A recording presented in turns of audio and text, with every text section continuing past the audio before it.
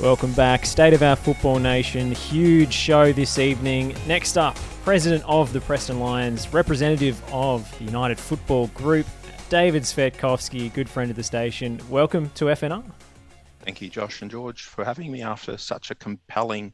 I was just sitting there listening to that. That was absolutely brilliant, George. And whether it's our club opening the door, I know Dan Fodden, our senior women's coach, or any other club out there, a legend like Lisa is welcome to, I guess, most clubs. And Mark Sultana from Georgie's will probably be calling me soon on that. But no, absolute compelling and brilliant insight, guys. We've got to get around her. We've got to protect her. We've got to help her, because there are people who, if they really love the game, they would step away from the game because they've done far too much damage. They probably want to sit there and be part of the Women's World Cup, celebrations and preparations. But if they truly love the game, if they wanted the game to go forward, I would think this would be their moment to see that the cavalry is coming and they step aside. But isn't it great, Josh, to hear that there are clubs, NPL clubs and other clubs who are prepared to support a talent that has played out of her skin whenever she's put on whatever jumper. When she's played for Victory, she's been lethal. When she played for South Melbourne, she was lethal. When she played for City, she was lethal. And when she plays for Australia, she, at her best, has been one of the most exciting things to see on a football field. Absolutely. As a father of two daughters, George, I've watched my daughters watch Lisa and the way they hold her as a leader in sport. Let's just call it sport. I've seen it through my daughter's eyes, and that's the legend that she's created, which we need to honour and continue. Correct, David. You said you're a father of two daughters. I've been to a number of matches where the Matildas play, and I've seen so many young boys there in attendance, not only enjoying the football but embracing the champions, whether they're the young Matildas or the Matildas. So Absolutely. It seems to me that the next generations don't see it as men and women. They just see it as Australian reps, Australian sides, and we want to get behind them, which is the ideal way to support anything, isn't it? Yeah, I'm fortunate, George. I think most weekends there's about 8 games.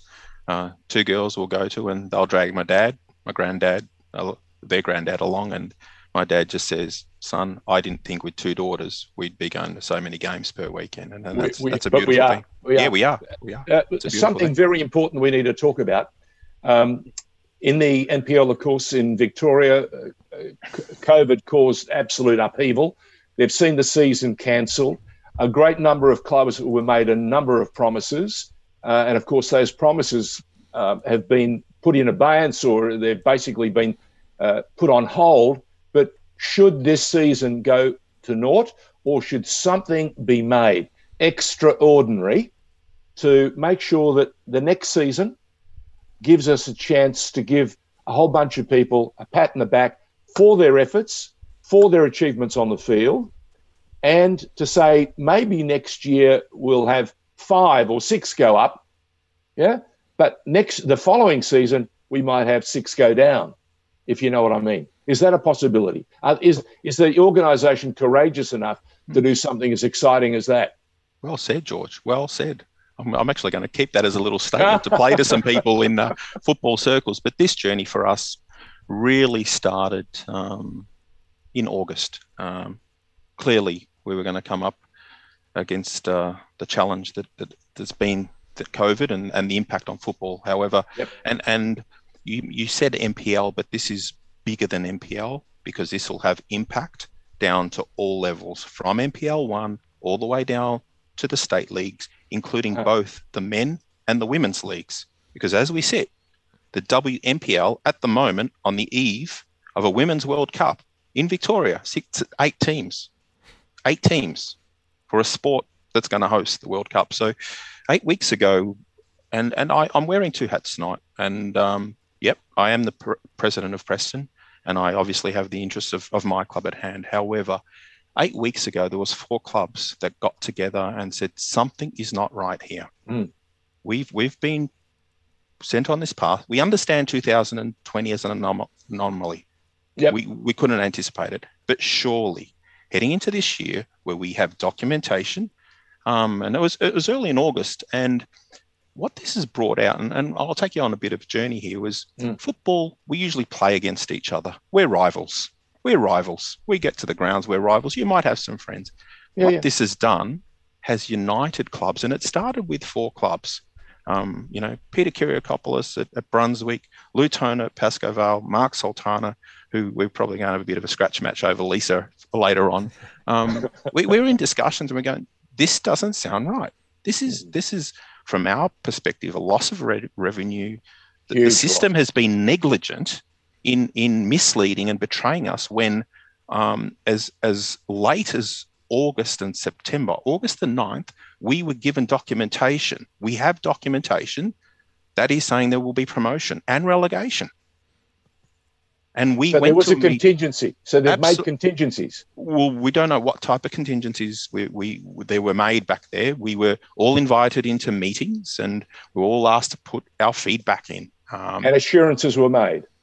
Assurances to some degree were made, and let's and I just stop and I want to be balanced in this because we've had some very good relationships within the FV and the conversations, and I'll take you onto that journey based on the dialogue and where I think we'll get to. And I think you summed it up perfectly in the early phases, George. But for the season to come to a stop, there was talk early on of, do we play out to November? Can we get the grounds right? Because the fundamental issue here and misplanning was based on us coming back and playing round 15 and 16 in the middle of a second COVID year and not coming back and playing around 10 or 11 to at least have an equal season of everyone playing each other, which has caused some major complexities. So, so all indications was there was going to be an outcome. And then all of a sudden, out comes the board. Season's over.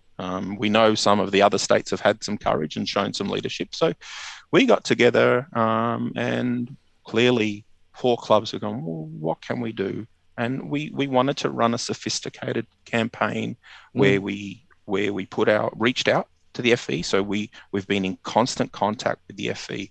What has overwhelmed us is we've gone from 4 clubs, clearly with a vested interest because the 4 clubs were at the top of the leagues, to calling a meeting and saying which other clubs have been affected.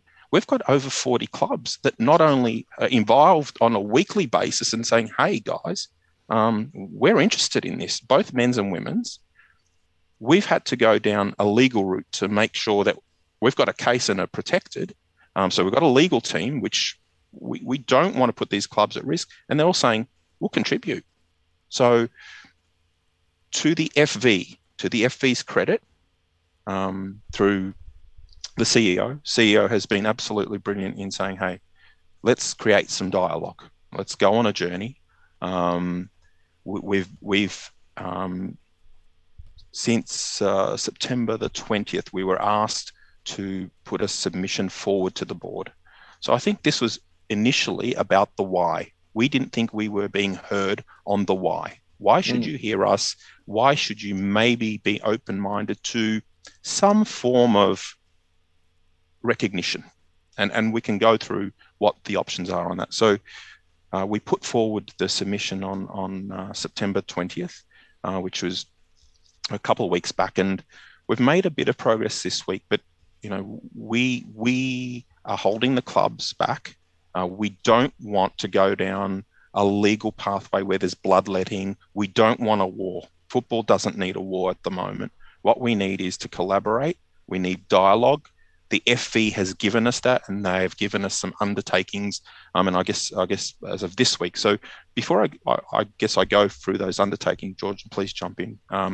We put forward 3 options, and I shared those with Josh earlier today. So the document that the United Football Group put forward in being collaborative was based on 3 options. Now, we're realistic. The first one was, straight promotion, recognition of champions, be it anyone from Avondale up the top who are clear, Brunswick up the top. But there are some complexities in that. There are some complexities because from a mathematical perspective, from a data perspective, everyone hadn't played each other. We understand that.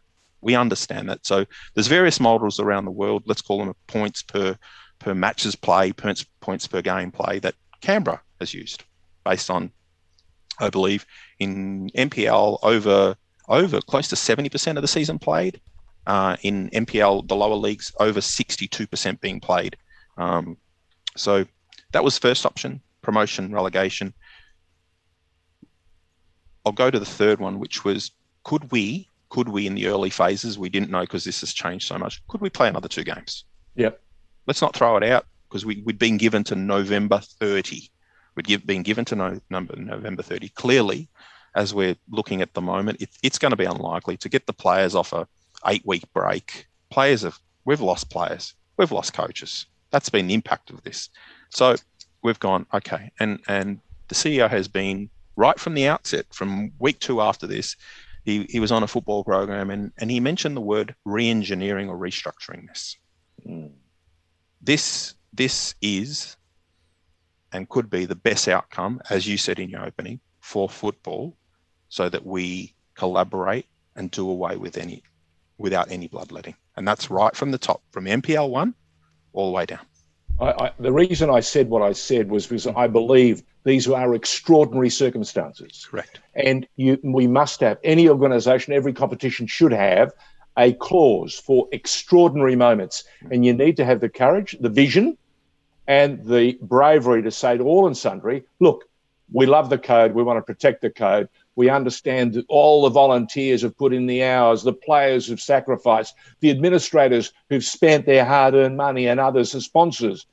And let's give them something to hold on to. Absolutely. That's why I said to you, let's promote the top 4. Yeah? So, and there's some good solutions in there, George. And make sure that we don't relegate anyone. Yeah.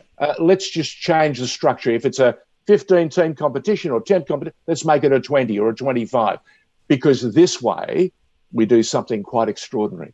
Yeah, absolutely, all the way down. Yeah. You show courage. And it's not without precedent in Victorian football. I mean, just as recently as last year, we had a restructure with NPL 2 East and West becoming NPL 3.